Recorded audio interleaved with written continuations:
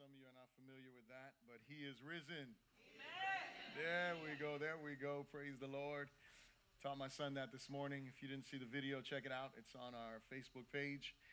He is risen indeed. If you would stand with me, please open your Bibles to the book of 1 Corinthians chapter 15. 1 Corinthians chapter 15, and we are going to read from verse 50. 1 Corinthians 15 and verse 50. When you got it, say so. All right, it says, "Now this I say, brethren, that flesh and blood cannot inherit the kingdom of God, nor does corruption inherit incorruption. Behold, I tell you a mystery. We shall not all sleep, but we shall all be changed. In a moment, in the twinkling of an eye, at the last trumpet. For the trumpet will sound, and the dead will be raised incorruptible, and they will be changed. For this corruptible must put on incorruption, and this mortal must put on immortality.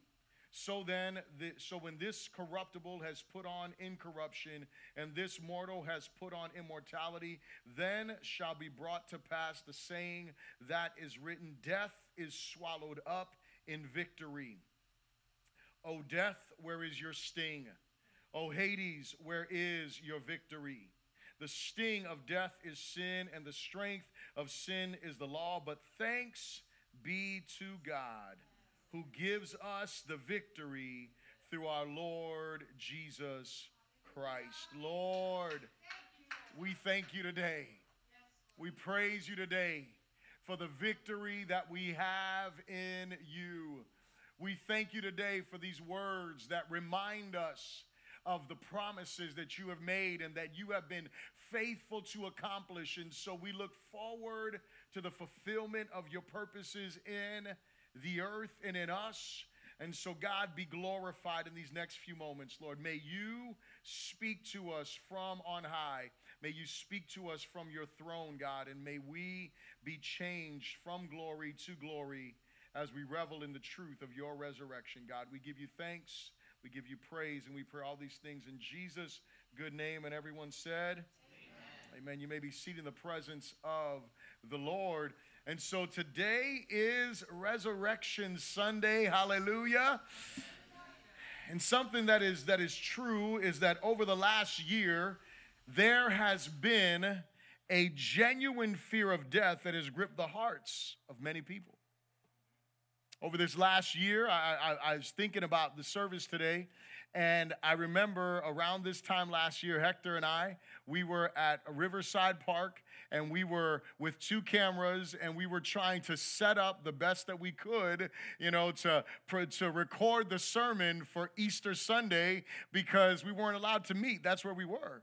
That's what was going on a year ago around this time. And we gathered together online and we worshiped and praised the living God, that God is there with us as we're celebrating him. But nonetheless, over this last year, we've seen some things that have gripped the hearts of people. Some of us have lost people to death. I can attest to that. My father did die last year. He did die, complications due to COVID. And so I'm not denying the reality of this sickness. But nonetheless, what I do know is that we as Christians should see death from a different place.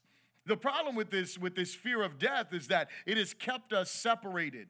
It has kept us apart from each other, which did something. It enabled great divisions that weren't there before, but it made these divisions that came into pass. And then it also caused some divisions that were already there to become even greater. But can I tell you why this matters to us? Because it's even happened in the church.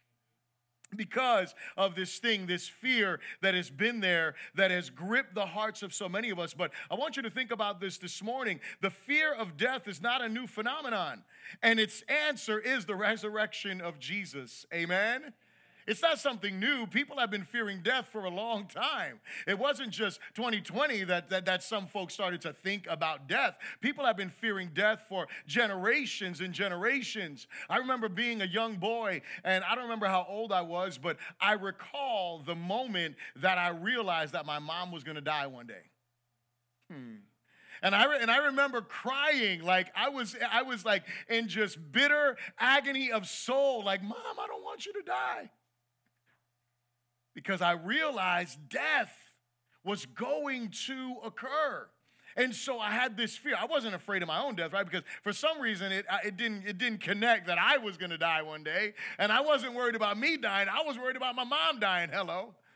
I remember my son just the other day, which reminded me of this whole story. He came to me the other day and he was crying and he was saying, I just don't want you guys to die. And I'm like, well, I couldn't say, I couldn't just be a hardcore dad and be like, well, son, hey, son, we're going to die one day and that's just it. I don't want to do that to him. I'm like, well, don't worry about that. I'm like, we're all going to die. And I said, but, if we have our faith in Jesus, then what will happen is we're all going to be reunited. As believers, we should not fear death. And when I look at the words that are written by this Jewish rabbi converted to an apostle of Jesus Christ, Paul, who writes these words to the church in Corinth, he is reminding them of some things that are really important. And it is the title of the message today, Death is Defeated. If you go back, and I don't encourage you to do this right now, but later on, maybe later on today, go back and look at the beginning of chapter 15. Start reading in verse 1 and just read through to the argument that Paul is making. And as he is bringing forth these truths about the resurrection of Jesus, Minister Hector alluded to it, that our faith is real. Our faith is alive because Jesus is alive. If Jesus is not alive, if Jesus did not rise from the dead, then we're singing for no reason. If Jesus did not rise from the dead, then we are here for no reason. But because he is risen, our faith is not futile. Our faith is not dead, but our faith is alive. So a couple of things I want you to think about with me this morning. Would you say this one with me? Say, death is an inevitable consequence of the curse. Death is an inevitable consequence of the curse. And so what does Paul say? Let's just look at his words quickly. Here, verse 50, he says, now this I say, brethren, that flesh and blood cannot inherit the kingdom of God, nor does corruption inherit the kingdom of God. And I don't know about you, but I would say that I think most of us feel the weight of our own mortality the older we get. Some of us feel it in love handles, hallelujah. Some of us feel it in our bones that just start aching. Some of us feel it in our knees, right? Some of us don't, we're in shape, working out, doing all kind of stuff, and then we have to have shoulder replacement surgery. Hello. Knee replacement surgery, hip replacement surgery, right? And so we feel the weight, right? But you wake up, right? So I don't want to put somebody on blast today, but someone was telling me today that they were giving their spouse a hug and they twisted their back. Glory to God. See, everybody under 20 doesn't even understand that, right? Everybody under 30 has no idea what we are talking about. You will, though. Hello. Because the older we get, we feel the weight of our mortality or this corruption. And what Paul is saying is that flesh and blood, that this stuff right here cannot inherit the kingdom of God. We don't inherit the kingdom of God in our flesh. He tells us we cannot inherit incorruption with corruption. You see, we see it in the mirror. We see the weight of our mortality. We see the corruption. We feel it on the field if, we play sports on a field or on a court or in a gym. We see it there. But on a spiritual and ethical level, which we need to see this as well, this corruption, we see it most clearly in the moral decay that is around us. The things that are going on around us, the sin that is going on around us, and even the sin that is going on inside of us. We feel the weight of this moral decay that is happening there. And Paul goes on to say, he says, behold, I tell you a mystery. We shall not all sleep. In other words, we're not all going to die. We won't all die. It's not like we're not all going to take a nap. Everybody wants to take a nap on Sunday, right? I'll look forward to that moment when your head hits the pillow. But Paul is not talking about going to sleep physically. He's talking about taking that last final journey of sleep. He says, we will not all sleep, but we shall all be changed. I love this. In a moment, in a twinkling of an eye, at the last trumpet, for the trumpet will sound. Did you hear that? Not that the trumpet might sound, the trumpet will sound. He makes it crystal clear for us. The trumpet will sound. The trumpet will sound. And then he goes on and tells us that this last trumpet will sound. The dead will be raised incorruptible. And so all the pain, everything that we felt in our bodies, we're going to be raised with no more corruption, with no more mortality. We're going to be raised to a glory with him, and we will be changed. Verse 53, for this corruptible must put on incorruption, and this mortal must put on immortality. Oh, those words are powerful as he reminds us. See, we walk around feeling the weight of our mortality. We feel the weight of our mortality probably the most when we lose someone we love. Not because we're fearing death at that moment, because I don't know very many people that have feared death when they're necessarily at a funeral. Maybe there are, but most people are not so much fearful of death as they are now cognizant of death. But more than that, they are overwhelmed by the reality that they have lost someone they love. You ever notice, I mean, and you've probably been there, you feel like no matter how, and typically, right, this is not every single situation, right? But no matter how old the person was, it seems like it's unfair. It seems like that person, even though you saw them decaying in front of you, something was torn away from you. And rightfully so, you feel like it's unfair. You feel the weight of that. Why? Because we weren't created to die. We were not created to die. Originally, we were created to do what? To live eternally with God, glory and honor forever. And yet Adam and Eve chose to eat of the forbidden fruit, and they did what? They brought death into this world. And so death is an inevitable consequence of the curse, of which we have the answer in the resurrection. But when we think about death being a curse, what do we mean by this? Death is a curse in three ways. Number one, it's a curse physically, because we die physically. We die emotionally. You sense that. I just gave you the example. You feel the weight of that. That is part of the curse. The second way we see the curse is that death is spiritual. When sin entered the world, what happened? We were separated from God. Sin entered the world, Adam and Eve, the curse came, and then they were what? They were kicked out of the garden. They were kicked out of God's presence. They were kicked out of that place where there was this glory and this beauty.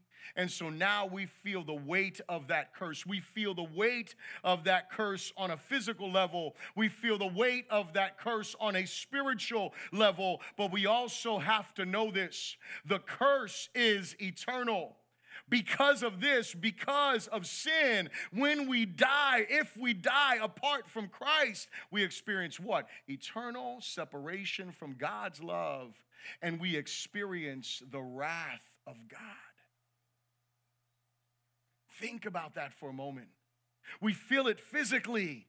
We see it in the mirror. As I told you, when I thought about my mother dying, I wasn't confronting my own mortality in that moment, but hers, that she would be gone. I came to this realization, and now I understand the spiritual separation. If you are a believer in this place, where every time you sin, you feel separated from God, do you not?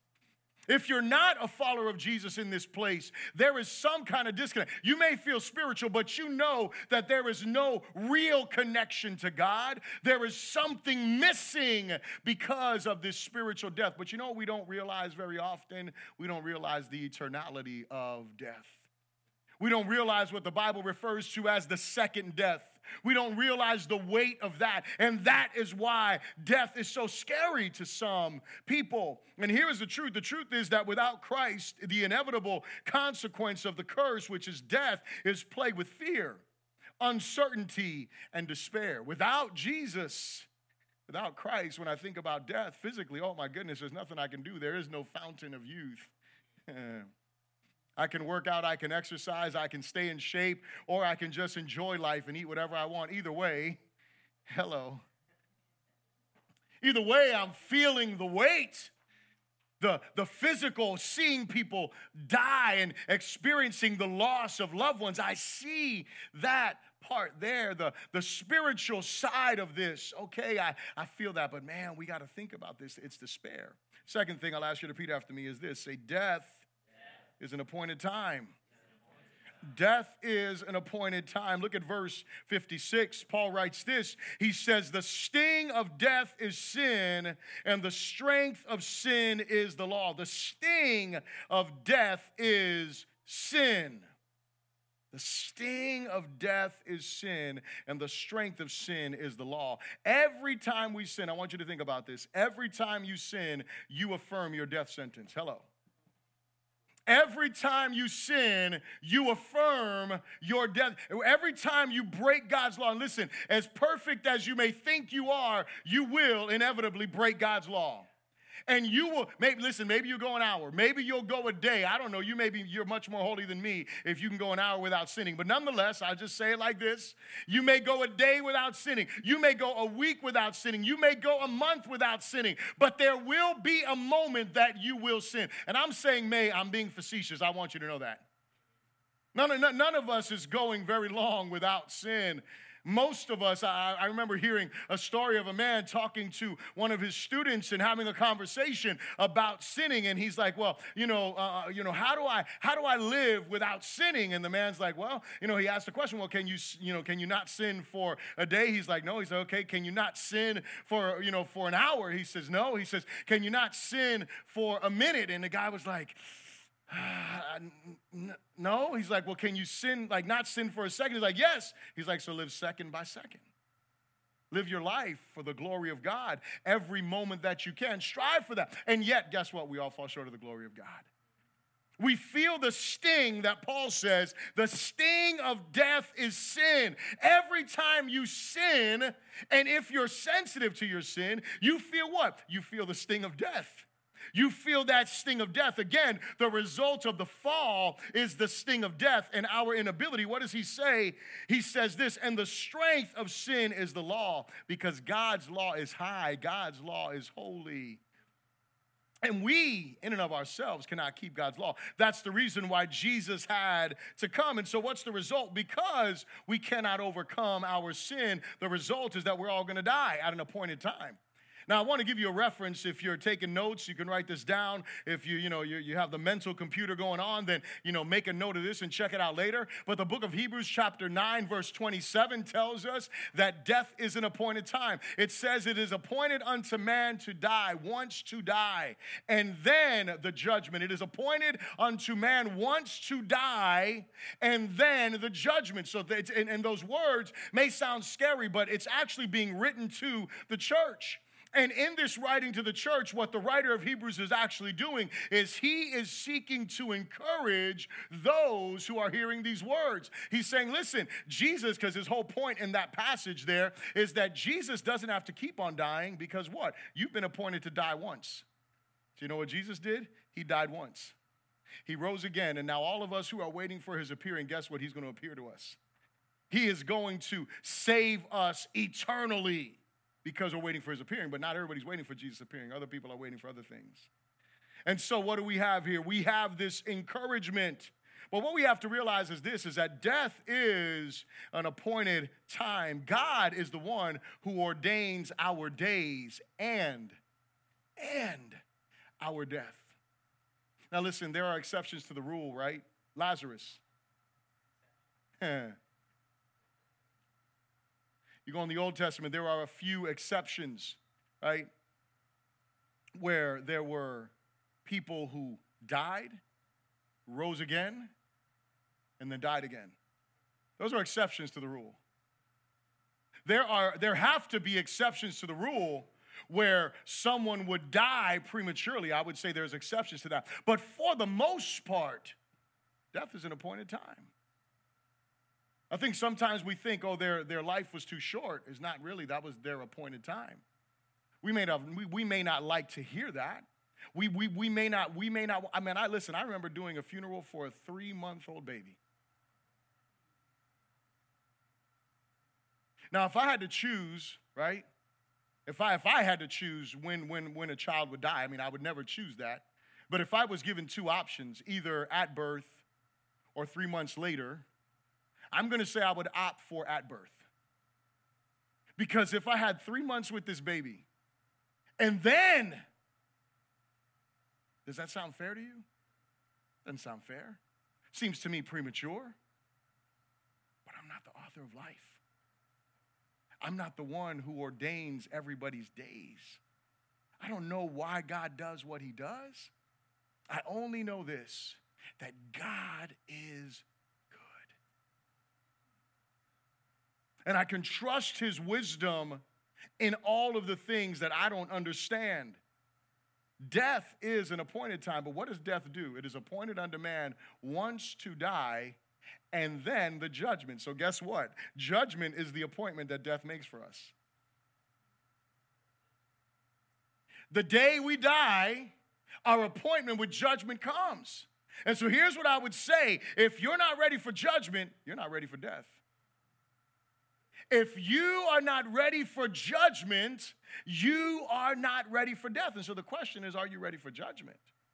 Are you ready to stand before God Almighty? Think about this for a moment, because this is a really important question. We are all going to stand before God. I don't know exactly how it's all going to play out. I don't know that. But there's some pictures that we have in the Bible of people who came to God and they thought they had done enough in order to get into heaven, and he cast them out of their presence. There are other people who come to God and God says, enter in to the joy of your Lord. So there's different people standing before God. But nonetheless, if you stood before God right this moment, a young man was asked the question, or asking the question, how far is heaven from earth? How far? Is it 1,000,000 miles? Is it 1,000 miles? How far is heaven from earth? And the answer was, it is a heartbeat away. It's not a long distance. We are not promised tomorrow. We're not promised the next hour. We're not promised our next breath. And so if you breathe your last right now, and God said, why should I let you in? What would the answer be? Are you ready for judgment? Are you ready to stand before his throne right now? If you're not, today is the day to get ready. Right now is the moment for you to get ready. Not trying to do a bunch of good stuff, not trying to get rid of all the bad stuff, but putting your faith in the resurrected Savior. Because the third point that I have for you is this. Are you depressed enough yet? Say this with me. Death is a defeated foe. Oh, y'all should have got excited right there. Death is a defeated foe. See, Paul goes on and he says these words, verse 54 and in verse 57. Verse 54, he says, so when this corruptible has put on incorruption, and this mortal has put on immortality, then shall be brought to pass the saying that is written, death is swallowed up in victory. O death, where is your sting? O Hades or hell, where is your victory? And verse 57 says, but thanks be to God who gives us the victory through our Lord Jesus Christ. Hallelujah. That is the encouragement of the saints. And so when we think here, I want you to hear a quote from Sigmund Freud. Sigmund Freud, he was the founder of psychiatry. And look at what he writes. Such a smart guy, such an intelligent guy. So many things have been refuted. Nonetheless, he was smart enough. People were listening to him for a long time. Listen to what he says. And finally, there is the painful riddle of death, for which no remedy at all has yet been found, nor probably ever will be. Such wisdom, such intelligence, and yet this is his conclusion. Listen to these words. And finally, there is the painful riddle of death, for which no remedy at all has been found, nor probably ever will be. Here's what we need to realize, is that man by himself has no real comfort for death. Man by himself is just going to be in despair. He's just going to be depressed. He is just going to be discouraged. He is going to be uncertain in and of himself. But thank God that we're not left alone. Thank God that Jesus is risen. And thank God for the promise that death is defeated. Thank God that our Lord, our Savior, for those of you that have been walking with us from Thursday night, and we had the Seder meal in the time that we celebrated the Last Supper when Jesus sat with his disciples for that final moment and had that final meal, and they broke bread together, and the new covenant was instituted. And then we came together on Friday, and we did this Tenebrae service where we had the candles lit, and we were in here, and we sang of the crucifixion of Jesus, the light of the world being extinguished as each one of the last words of Christ was declared. And then we walked out of this place in solemn darkness, as his disciples would have been, depressed, overwhelmed with fear and dismay. Because what? We thought he was the Savior. We thought he was the King of Israel. We thought he was the Messiah. Oh, but glorious day, Sunday came. And the women went to the tomb, not expecting to see Jesus alive.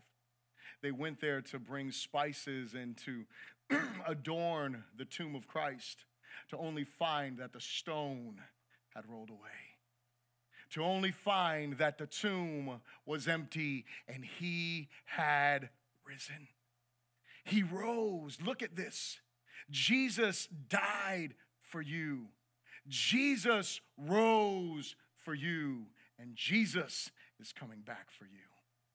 This is the hope that we have, because Paul says, not right now. You're going to feel the weight of your mortality until the day you breathe your last.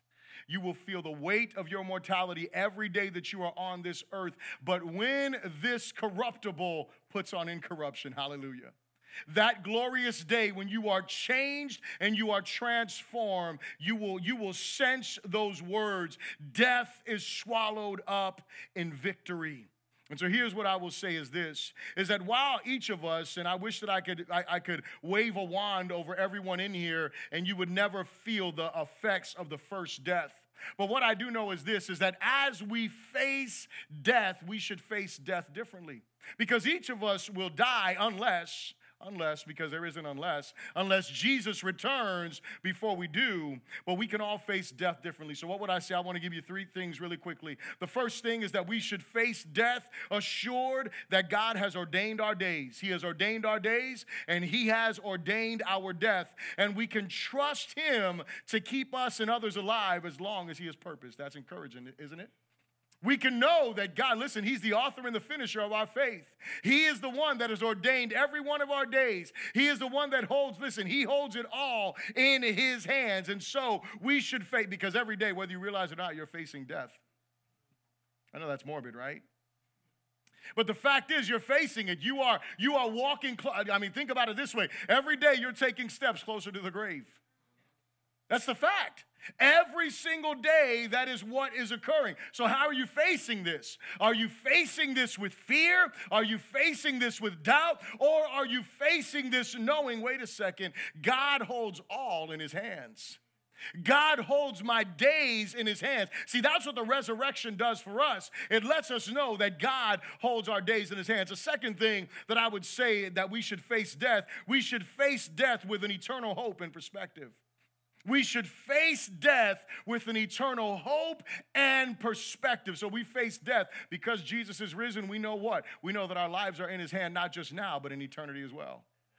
We know that this is as bad as Pastor Aldo went to 2022. Hello. It'd be great if I could say to you 2020 is as bad as it gets. I wish I could tell you that, but when I read the book, I don't know. It gets worse. I'm just saying, I want to encourage you a little bit more, but the fact is, if you read the book, it's going to get worse. Now, I don't know when it's going to get worse, because I'm going to tell you right now, I am praying and believing that God will move in this earth and do something supernatural and turn this world upside down at least once again. That's what I'm believing for. But what I know is that there is a point, there is a time when things are going to get ugly, but that is not in eternity if you're a follower of Jesus.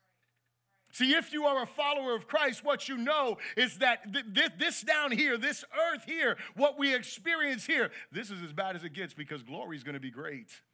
There is no more sorrow. There is no more tears. There is no more heartbreak. There is no more sickness. There is no more disease. This is what we are encouraged by with an eternal perspective when we look at death. And the third thing that I would say is that we should face death with our eyes on our risen Savior and souls in mind. We should face death, not just thinking about ourselves. We should face death looking at Jesus. We should face death looking at the Savior who rose, with our eyes and our hearts focused on him, and realizing that every one of us is going to stand before God in eternity. Every person on this planet will stand before God in eternity. It doesn't matter what they believe this side of eternity. When they breathe their last or that trumpet sounds, they are going to experience either enter into the presence of God, or they're going to experience, "Part from me, I never knew you, you worker of iniquity." And so we keep our eyes on our Savior, but we also keep our eyes on souls. Souls that we want to win for the kingdom, the souls that we want to introduce to the resurrection of Jesus. So here it is. Because Jesus rose, he defeated death. His followers have victory over death, even in death. Did you hear that? His followers have victory over death, even in death. Again, there's no magic wand. Because of the curse of sin that came into this world, every person who is here until they breathe their last, they are going to experience the physical side of death. But the spiritual side of death, nope, because they're in a relationship with God. The eternal side of death and judgment, nope, because they have a relationship with God. Those have been defeated now because Jesus rose again. So here's my closing question as I think about this, as we're wrapping this up. The question remains, are you his follower? Are you his follower? If you are his follower, rejoice, he is risen. Rejoice, if you are his follower, rejoice, he is risen. If you're not his follower, repent. If you are not his follower, turn to him. Repent of your sin. Turn from your sin. Why? Because the scripture teaches us the kingdom of heaven is at hand. The kingdom of heaven is at hand. And so here it is. Are you living as though death is defeated? That's the closing question. Are you living as though death is defeated? Are you living that way? Listen, the only way we can live as though death is defeated is if we are his follower. And so that's my question. If you would, just bow your heads right where you are. And if you are in this place today and you are not a follower of Jesus, he is risen. And because he is risen, he offers you a new life. He offers you eternal life. He offers you the opportunity to be his son or to be his daughter. And so if you are in here today, I don't want to let you leave this place without giving you the opportunity to put your faith in Christ. And so if you have not put your faith in Christ and you want to put your faith in Christ, I just want you to slip up your hand before the Lord so I can pray with you in this moment.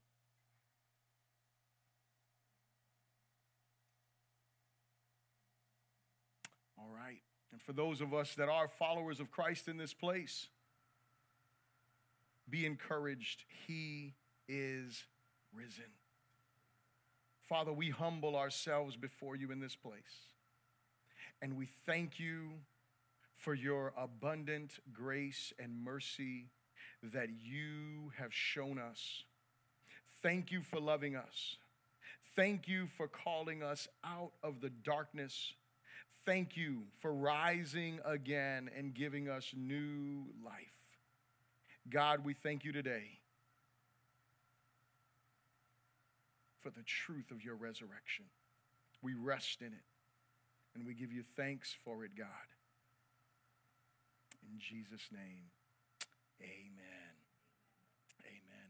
We're going to partake of communion at this moment, and so if you do not have